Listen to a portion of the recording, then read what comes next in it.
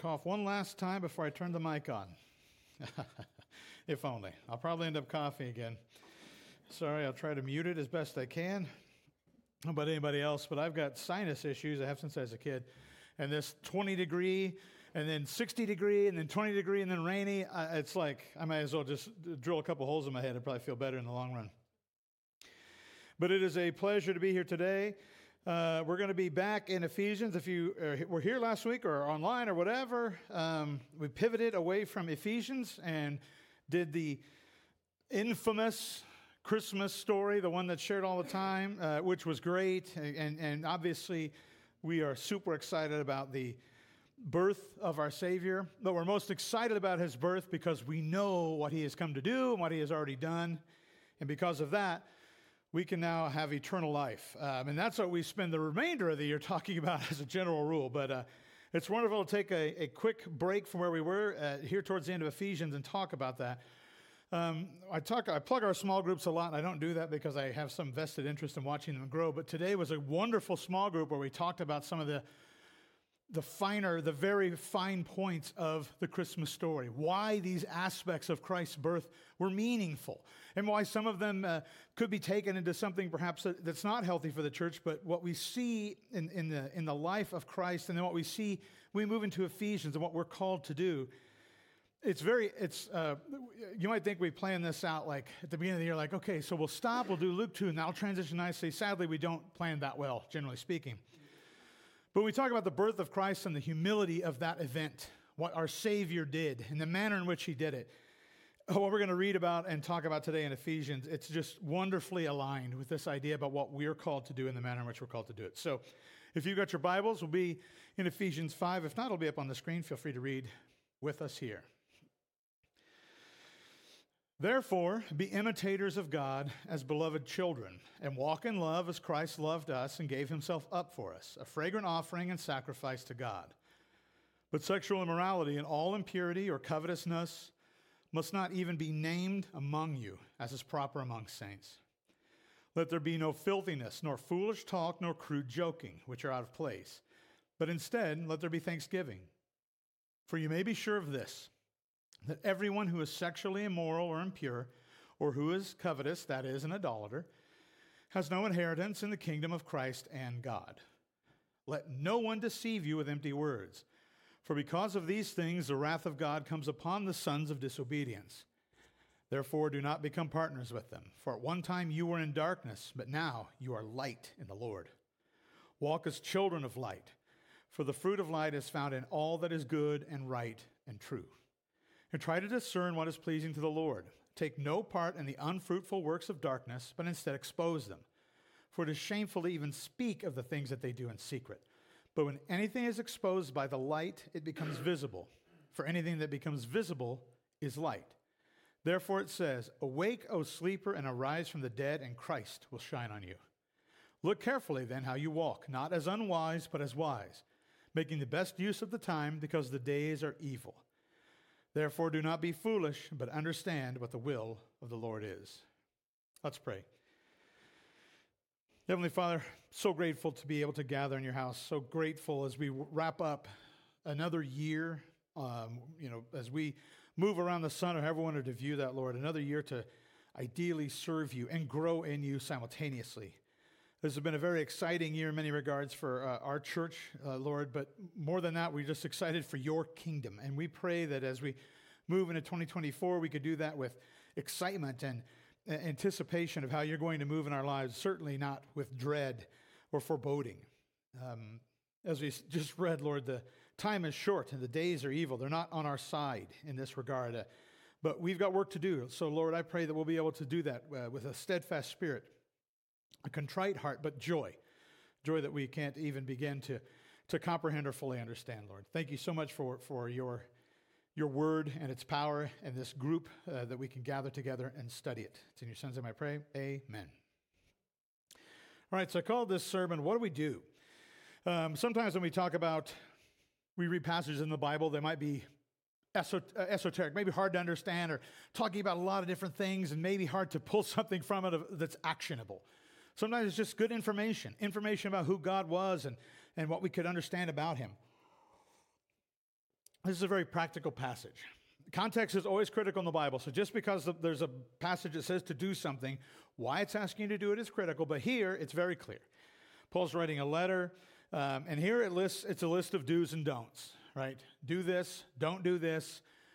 But don't forget the first 4 chapters of Ephesians. There's a reason that Paul has this where it is. This is intentional.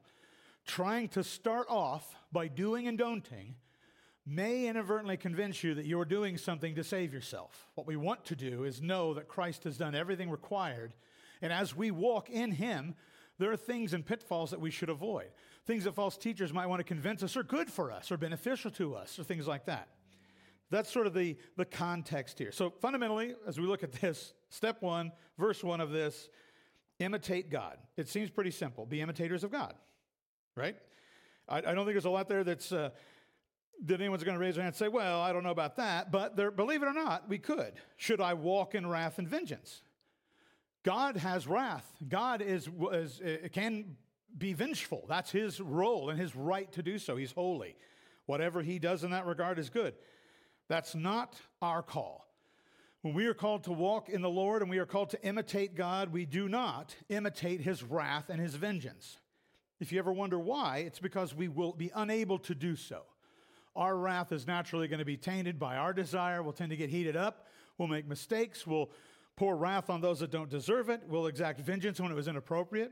Those are things that God commands us to leave to him. Rather, what we're called to imitate from God is what Christ did while he was here. All the aspects that we want to imitate are the aspects that Christ viewed. We walk in love and sacrifice to please God. The Jews were so opposed to Christ specifically because he wasn't wrathful and vengeful. They wanted a conquering king. They wanted someone to come in here and clean house, beset all their enemies, get this place sorted out.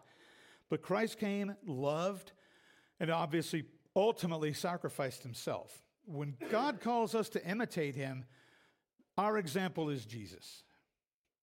So love practically, as he describes what this is going to be. No sexual immorality, impurity, or covetousness should be suffered. Seems pretty straightforward. Now, let's be clear. Paul's talking to the saints. So he's writing to believers. This is a letter to the church. And these believers should be acting differently from the world.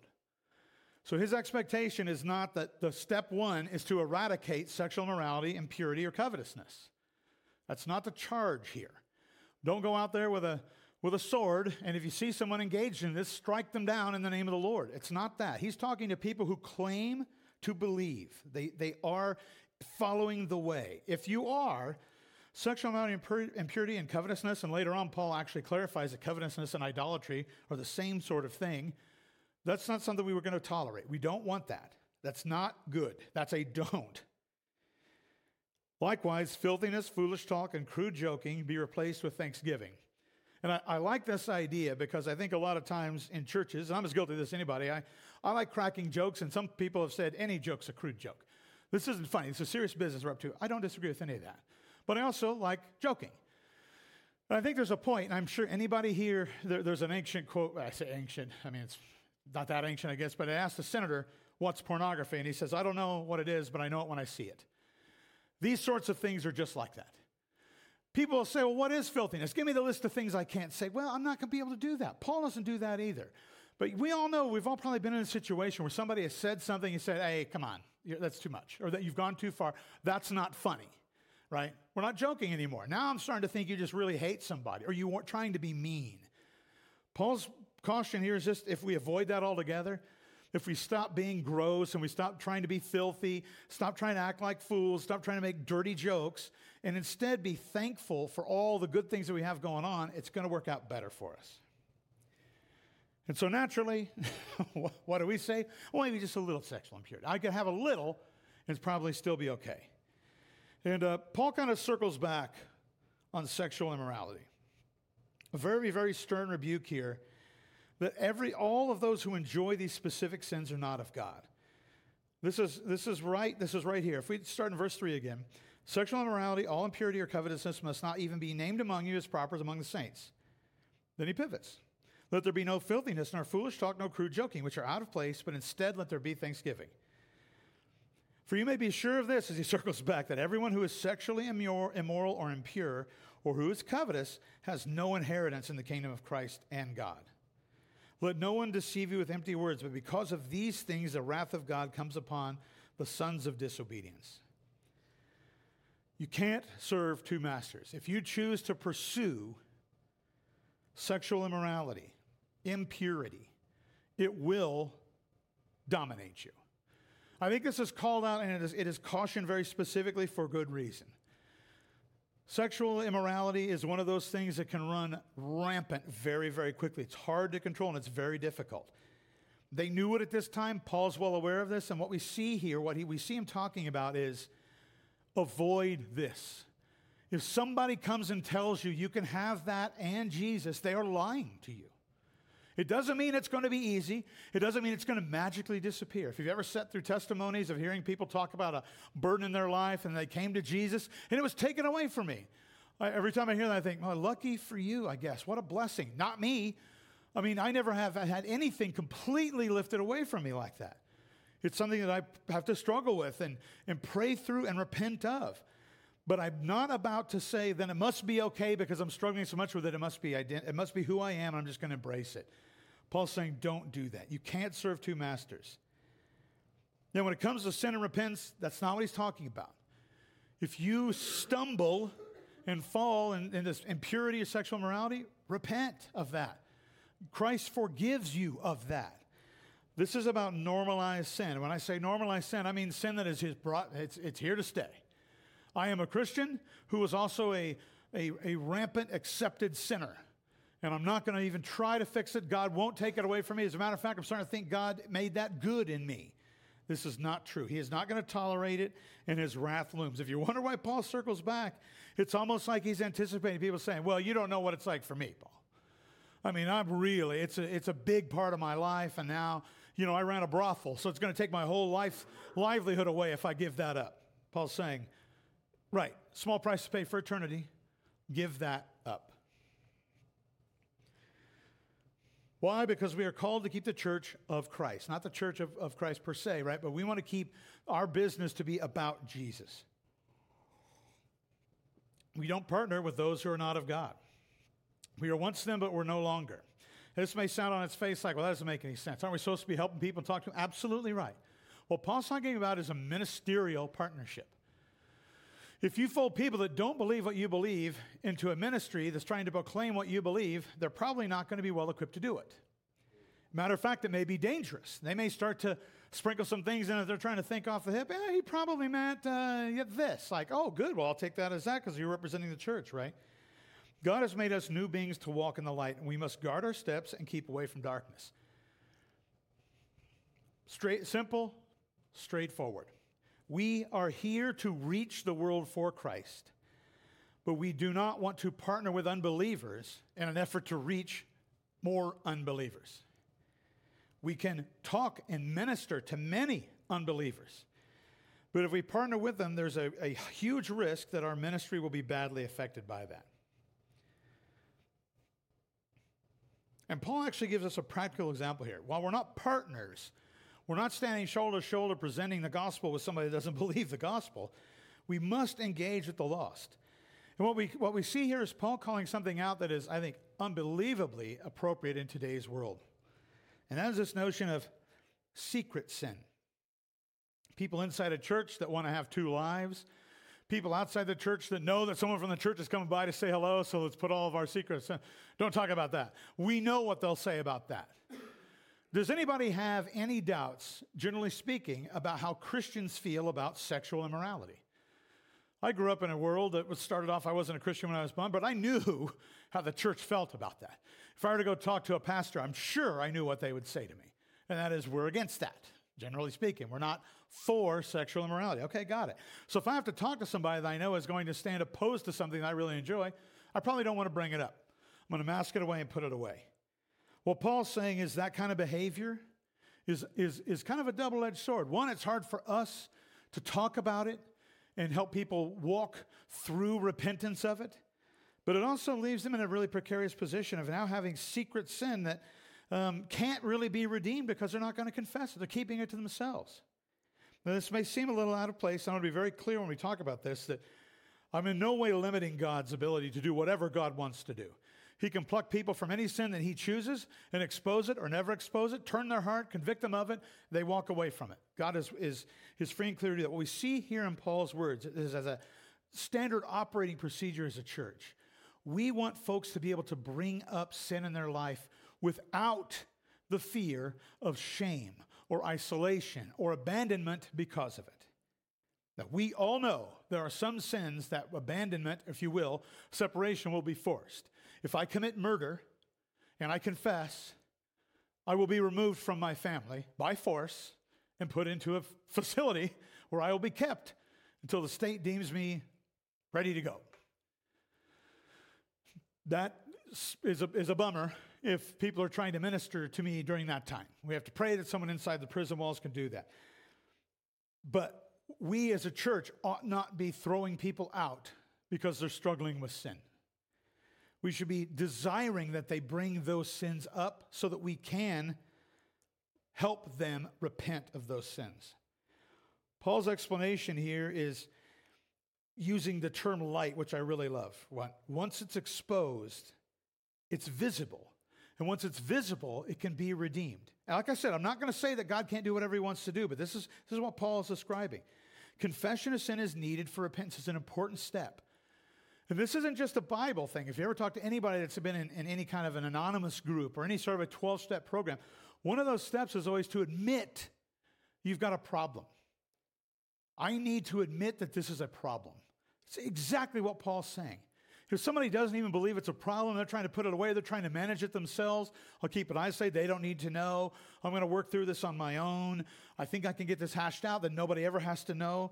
I mean, I can tell you as a sinner, saved by grace, that is a real constant barrier in my mind is I don't want people to know the shame of my sin. Let me ask for forgiveness and put this away, and this time it should do the trick. And then when it comes rearing back, I'm confused, when in reality what I see here is I need to be talking to people who I trust and having them pray with me, hold me accountable, ask me tough questions, and I give them tough answers. Not because, it's okay to struggle with sin like that, but it's okay to be not okay, and let's work on this together. If the sin is exposed, it is now visible, and whatever is visible can become light. Now that sounds like the sin's becoming good. No. Sin is never good, but God redeems sin all the time and turns it into something good. Has anybody ever talked to someone in life and said, going to prison was the best thing that ever happened to me? Getting cancer was the best thing that ever happened to me. And at first you're like, that doesn't make any sense. But when you hear them tell their tale, what ends up happening is something that seems so awful at first, because of what came about in the world around that event, their life was made better. They got to know who Christ was more. So what we see here is while sin should never have happened in the first place, and it's a very sad state of affairs in many regards, the redemption of that sin can draw us closer to Christ than we were before the sin. Now, Paul in other letters addresses this idea about, well, let's just double down on sin. Oh, that repentance. We get closer and closer. Paul says, don't do that. I'm not talking about that. But if you've got sin, there is hope, and that hope is Jesus Christ. Last bullet here I want to reiterate, it's not a call to punish and humiliate. Now, there will be punishment. I want to make it clear. It's not like the churches should isolate people and keep them. No. If you do something that's a criminal offense and the law needs to be brought to bear, then it needs to be brought to bear. We must pay for the consequences in the world of our sin. But the church's goal should not be to just be punitive and humiliate people away from sinning.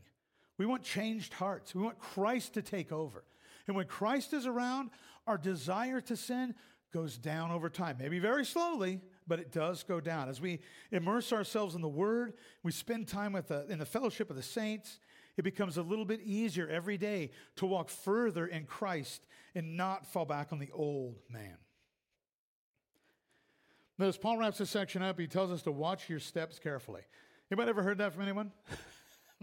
I can't tell you the number of times in life. Watch your step. Careful. Careful. Why do we say that to people? Because there's danger, right? If I was going to climb a tree, if I'm going to walk across like a wall, let's say like a narrow wall, be careful, be careful, be careful. The implication, of course, is that I'm not careful. When I grew up, I thought my parents thought I wanted to kill myself, right? Like, be careful. Like, oh, look, what I was going to do is walk willy-nilly and try to crack my head on them. But I won't now that you yell at me to be careful. No, but we just do that. There's danger. There's danger. I just feel compelled to tell you that there's danger. But when it comes to eternal danger, we find ourselves all the time very quiet. Now, we all know the joke. I get it. Where I'm walking around with a board that says turn or burn or hell looms. And I'm ringing a bell saying, the Lord is coming and this right soon and now's the time. And people are, oh, well, this again, right? And it ends up becoming noise because nobody knows what I really think. Do I really have a vested interest in them? It's like me walking outside and standing on the sidewalk and yelling, be careful. Watch your step. People are like, what are you talking about? What step? I'm walking on the sidewalk. Well, I just want everyone to be careful all the time. It doesn't work. What Paul's talking about here is we watch ourselves carefully. We're told to walk wisely and not unwisely. Now, it should immediately make you think, well, what's wise walking look like? Well, I got good news. There's a Bible filled with information. When Paul calls us to things like wisdom, he doesn't give us these specific lists all the time. It's because this is something that's going to have to be between us and God, the Holy Spirit working in us to interpret the Word. We got the saints here. If someone came to me and said, now listen, here's what I'm considering. I'm thinking about leaving my family, buying a boat, and just sailing around the world until I'm dead. I'd say, I don't think that's wise. Show me in the Bible where it says, don't abandon your family, buy a boat, and sail around the world. Well, I can't. It's not there. The point of a word like wise or unwise is that we are supposed to discern that, but ideally we want to discern it in a smart way, a biblical way, a holy way. Not listening to everyone in the world, not listening to unwise partners, but to listen to those that we trust, those that we know have our best interests at heart, and ideally those that we are assured are following the word, believers in Jesus. We are told likewise, as we make our steps in wise and unwise, why do we care about unwise steps versus wise? Because we're supposed to make good use of our time here, as it is short. It says the days are evil. I think there's a euphemism for they're not on our side. Time opposes our effort. If we want to reach the whole world, if you want to accomplish anything, the inevitable growth and age cycle of humanity is it's going to stop us at some point. And the more wise decisions we make, the more effective our time is. If we take 5 unwise steps for every wise step, well, that's a pretty bad percentage of use of our time. I'd rather take 5 wise and 1 unwise. Percentage-wise, I'm taking more wise steps in the time that I'm allotted. Imagine, if you will, and I hate to break it to you, but you do, have a limited amount of steps you will take in your life. Now, I don't know the number. No one knows that number. But there's a limited amount. Let's make more of those steps wise rather than unwise. And then lastly, the kind of capstone of this is that we're told not to be foolish about the will of the Lord, but to understand it. And this comes back to wisdom. How could I understand the wisdom of the Lord? How could I know what the Lord's will is? Read your Bible. Read your Bible. That's it. There is no magic tome. There's no magic 8-ball. You can't roll bones. You can't draw straws. You can do that, but it's not going to discern the will of the Lord. The will of the Lord in our life is something that it has very simple fundaments, like he desires that all will come to know him, but also endless complexities about what city should I move to if a job offer comes up. You're not going to find that in the word directly, but all the reasons that we care about that as an issue in our life is here. Why am I doing this? Who is this going to affect? How is this going to help me further the kingdom? So let's break it down. Important imitation information. If it's your first Sunday here, you'll be like, man, this guy loves alliteration. I do. On this side, it's kind of like a dare for myself to try to put some stuff up there. So let's talk about these four focuses here that we'll talk about. Imitate God by walking in love. Imitate God by walking in purity. Imitate God by walking in truth. And imitate God by walking in understanding. Walking in love. As I mentioned before, we are not called to walk in wrath or hate. There are some limited times in the Bible where it seems like Jesus gets perhaps a little maybe stern or beyond with those around him. Some Pharisees, some money changers in the temple. These are very specific moments. But Christ never sinned, so we know that there is something to be said for that. What we also don't see is that Christ does not exact the wrath of God on anybody while he's here. He doesn't go on tirades. He doesn't punish people. When questioned by the Pharisees, he puts them in their place. You want to hear the truth? I'll tell you the truth. You're a pit of vipers. I don't care for you. You don't love me or my Father. You're liars and cheaters and thieves, and it makes me sick. That's what I think. Oh my gosh, I can't believe he said that. He walks in and he sees people taking advantage of his children by taking their money and convincing them they need to give it to them in order to worship more fully. Yes, there's going to be a time for us to be stern in our words and deeds. But what we're generally going to be doing is, even in those moments, through love of those people, trying to show them that there's a better way. You don't need to lie and cheat. You don't need to steal. There's a better life. We are called to love as Christ loved us while we hated him. That's an easy thing to forget. When we read Romans 5:8 earlier, I don't have a life verse per se, but it's one of my favorite verses in the Bible. It struck me as a young man that while we were yet sinners, not like back when I was getting ready to stop sinning, Christ died. I was in the midst of sin. I was yet sinning when he went to the cross for me. While someone is actively hating us, actively engaged in destroying us, if they are to be saved, Christ died for them too. This changes the game for us. We know the end of the story. Somebody that's coming after us and trying to destroy us. Maybe it's not necessarily because we're Christians. Maybe it's because we did something wrong. Own that. I'm sorry. I know what I did was wrong. I'm sorry. Well, I can't forgive you. I understand. But I wish you would. And I want you to know I am so sorry that I put you in this position. I made a terrible mistake. You'd be surprised what that sort of thing does. When someone comes after you. If someone comes after you because you're a Christian, bring it on.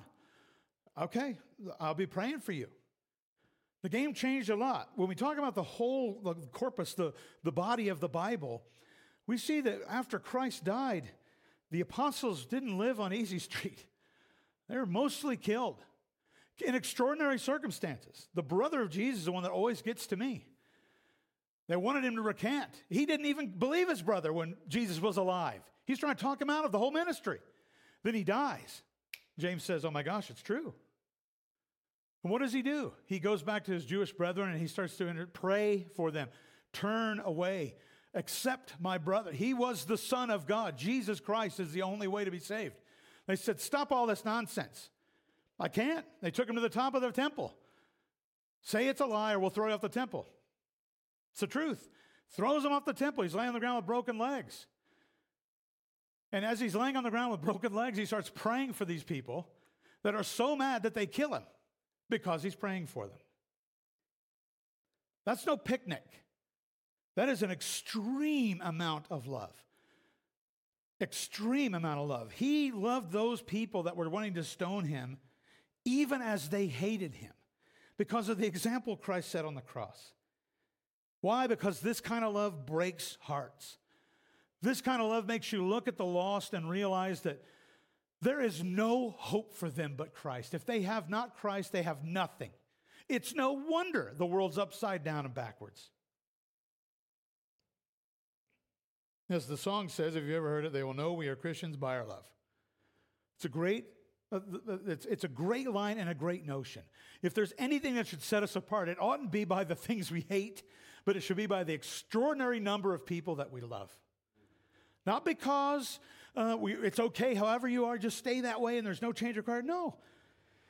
This is the truth. But I am convinced that the Holy Spirit's the one that's doing the saving.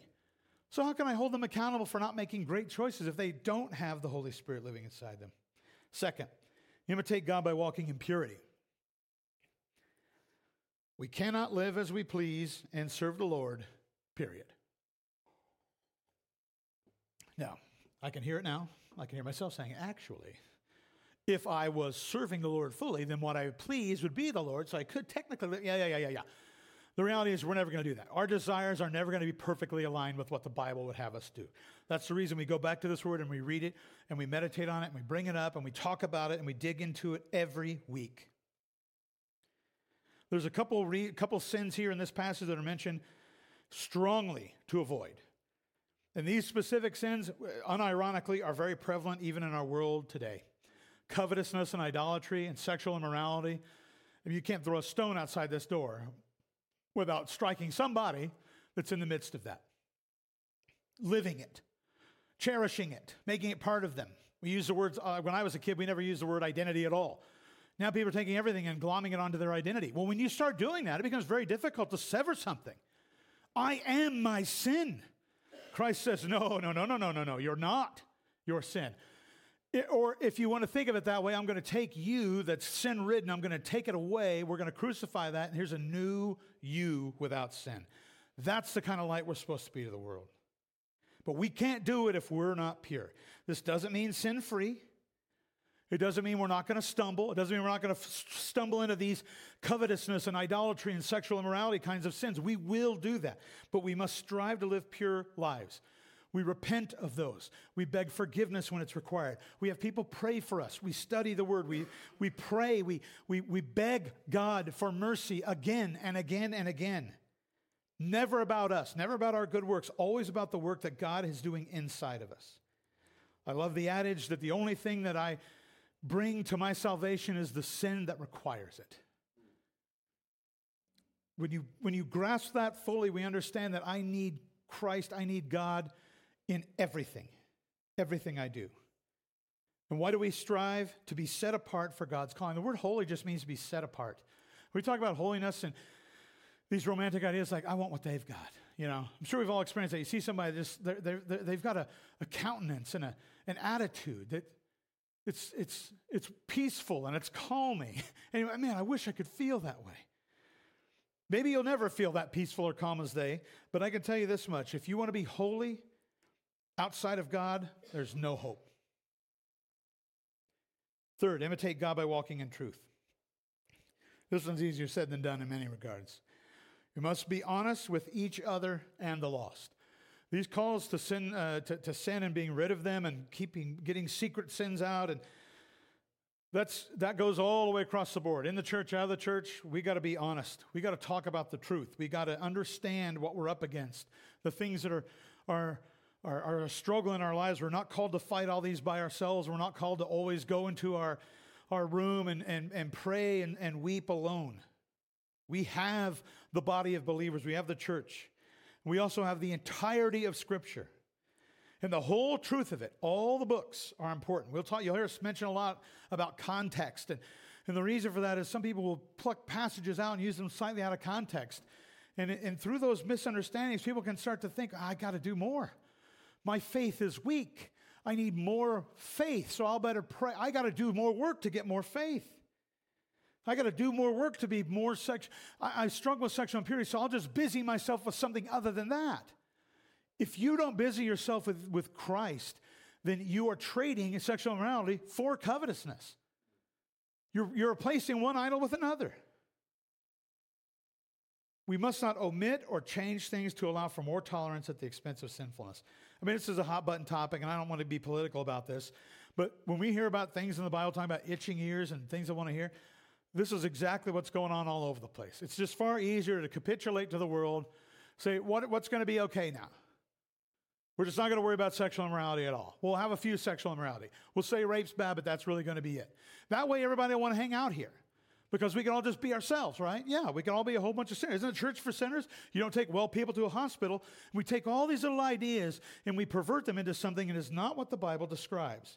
We have to be truthful. I've already talked about walking in love. It starts with love. We're going to be loving to these folks. And we're going to be pure. So it's not about me being good. I struggle with sin, and God's redeeming and cleansing me. It's not about me being okay by myself. I need God every bit as much as that. But now let me tell you the truth. You cannot have 17 wives and call yourself a Christian in good standing. That's just not going to be allowed anymore. Well, I love them all, and I don't doubt any of that. I don't know how you do that, but anyway, if that's where you are, but I'm telling you, I got to be truthful with you. That's not okay. Oh, so you're kicking me out. Nobody said that. You're not going to talk to me ever again, right? You're going to cast me out just like everybody else. No, we're not going to do that. I'd like to get more coffee. I'd like to talk about this. But let's go through here. If you think it's okay, I want to know why. And when you start asking people to say, show me in the Bible where what you're saying is true, they're going to say, oh, it came to me in a dream, or, I met with a pastor once who told me it was okay. Well, that's not going to be enough. Your pastor is not going to be able to vouch for you when it comes time to be judged. That's between you and God. And if you want to know what God thinks, that's the Word. This means tough conversations in love with folks that love the world. Family members, friends, co-workers.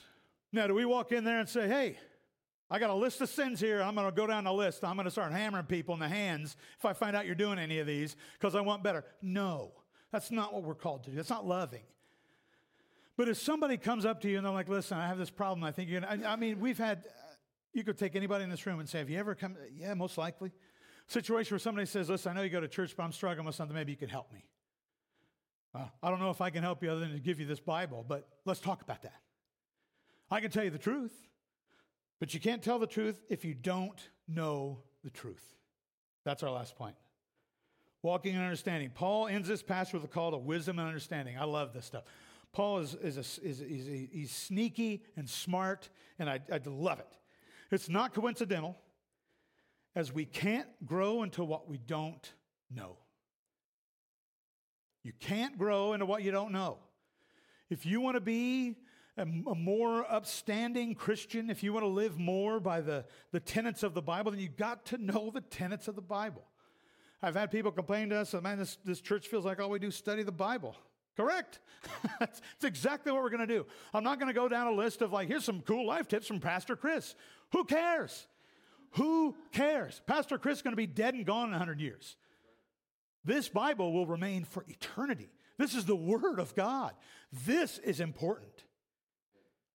We must learn the good news of the Word to tell others. The good news of the Word is not screaming Leviticus into people's faces. It's not the good news. Now, that can be used to teach. Don't get me wrong. Nothing in the Bible, no word comes back void. But yelling law at sinners is not good news. Christ didn't do that. Christ talked to people about the truth of the kingdom. He began to explain this idea of forgiveness and a salvation that's not of you in a way people didn't understand it. It scared the Jews so much because they had an entire framework built of money and sacrifice and a machine, a business around salvation, or at least forgiveness. Now Christ coming and saying it's all about seeds and it's faith and it's growing and it's God and not you. And they're like, whoa, not us, but we run the show here. Christ's like, well, you do run the show here, but my Father runs the show there. Where everyone's going to be forever, you're not going to be in charge there. We must know the truth of God to live it out day to day. Period. And I'll stand up here as the first one to tell you, without someone that lacked a lot of Bible knowledge and went where the river of faith, church life, if you will, steered me for a long time. It becomes very easy to say, hey, that's wrong. Why? Well, I heard it in church. Hey, that's a great thing you're doing. Why? I heard it in church. Well, I don't know about y'all, but I've heard some stuff in church that I wouldn't repeat outside of church. Just because I heard it in church doesn't mean it's right or wrong. It's the Bible that matters. So when Paul calls us to be wise and with understanding, it's Paul charging us to learn our stuff. Know the truth. Well, if you just asked before, but if you go talk to people in the Secret Service about how do you detect counterfeit bills, it's not by handling counterfeit bills. It's about spending tons of time with real money. They learn the feel of paper that's new and paper that's 10 years old. They see the way it crinkles. They know how the ink fades. They know what happens when you draw it across the table. They know how well it folds and doesn't. They know the real money so well that when you hand them a fake bill, they're like, this is fake. What gave it away? There's 1,000 things wrong with it because I know real money. People that don't know either would be like, gosh, I can't tell. Point it out to me. Okay, I can show you. But if you want to be able to detect it, you've got to know the real. So what do we do? I almost deleted this slide, but I left it in. Well, we talk a lot about learning and growing. Goodness gracious. What about doing something? Well, we do. We talk about learning and growing. Why? Because I really don't want anybody doing anything to play act. I did this for a very long time. I still struggle with it today. It's so easy to act like a church person. Go around, take all the church people you know, the ones you like, the ones that are well respected, look at the things they say and do, and copy them. Well, you'll be able to get by that probably your whole life. That is no example that you are saved or anything. What we do is not as important as how we learn and grow. So we need to be studying. It's our primary reason for this gathering in corporate worship. We do not gather here to act like Christians. Everybody, how are we looking today? Very saved, excellent work. Let's keep that up this next week. No, we are here to learn the Word. Learn about God. Learn about Christ and the Holy Spirit. What they have done, are doing, and will do. We can't ever teach others or defend our faith if we don't know the truth. And the worst part is if we don't know the truth and we are just not learning and growing and just kind of going through the motions and play acting, if we ever elevate ourselves or get elevated to a position of teaching or explain to others what's going on, we may teach falsely what we think we know or, heaven forbid, what we've experienced. And experience as some sort of divine right is a very, very slippery slope. There are people that had unbelievable experiences. Paul had an unbelievable experience. He literally just got knocked down and blinded by Christ, and that was it. He was changed, and okay, we're never coming back. But you didn't hear Paul endlessly going on and on about that sort of thing. The truth of Scripture is well beyond our experience. That's way too isolating. The Word is what's important. When we talk about this, the other answer is it's so complicated. I prefer to think of the Bible as simple with layers of unfathomable complexity. The good news, the stuff we really care about, to talk to somebody that has no idea who Jesus is, maybe never cracked open a Bible in their life, is pretty straightforward. It's relatively simple. The core messages for those who don't know Christ are very simple. But for believers, the depth of knowledge and the immense mystery of God come through study. I'm wowed. I'm floored. I'm awestruck. I'm undone when I think and ponder and study what God has done and is doing in his character. It's no wonder that in Isaiah we see him say, I was undone. He just collapses. He can't even speak until his lips are seared and purified. It's too much. God is too holy. Much like math. 1 + 1 = 2 is simple, but what is 1 is very tricky. That goes for everything. Math is a simple one for my brain. What's 1 mean? Huh? How much time do you got? So how simple can it be? It's not that simple. He's making it sound so easy. It's not so easy. Mankind is corrupted by sin and is dead and enslaved to it. God the Father sent his son Jesus to be born as a baby and live as a man. We just celebrated that birth last week. Jesus lived a perfect life with no sin ever committed, despite being tempted in every way. Jesus then willingly died on a cross, bearing the full wrath of God. His death then paid the debt for all of those that Jesus came to save. After 3 days, Jesus was resurrected and now sits alive at the right hand of the Father. For those who believe, the Holy Spirit is given as a constant companion. And some of you are thinking, well, there's more to it than that. Amen. But if you ever wanted to have 6, 7 bullets you could say to somebody that says, tell me why you bother. There's some. Take those. And then crack the Bible open and you can start to unfold through the Gospels where these bullets came from and why they're important, why it's meaningful. Why did he have to die? Great question. Come to Bible study. I don't understand. How could he have been a sinless life? I heard when he was a baby, he never cried. Oh, I've heard that too.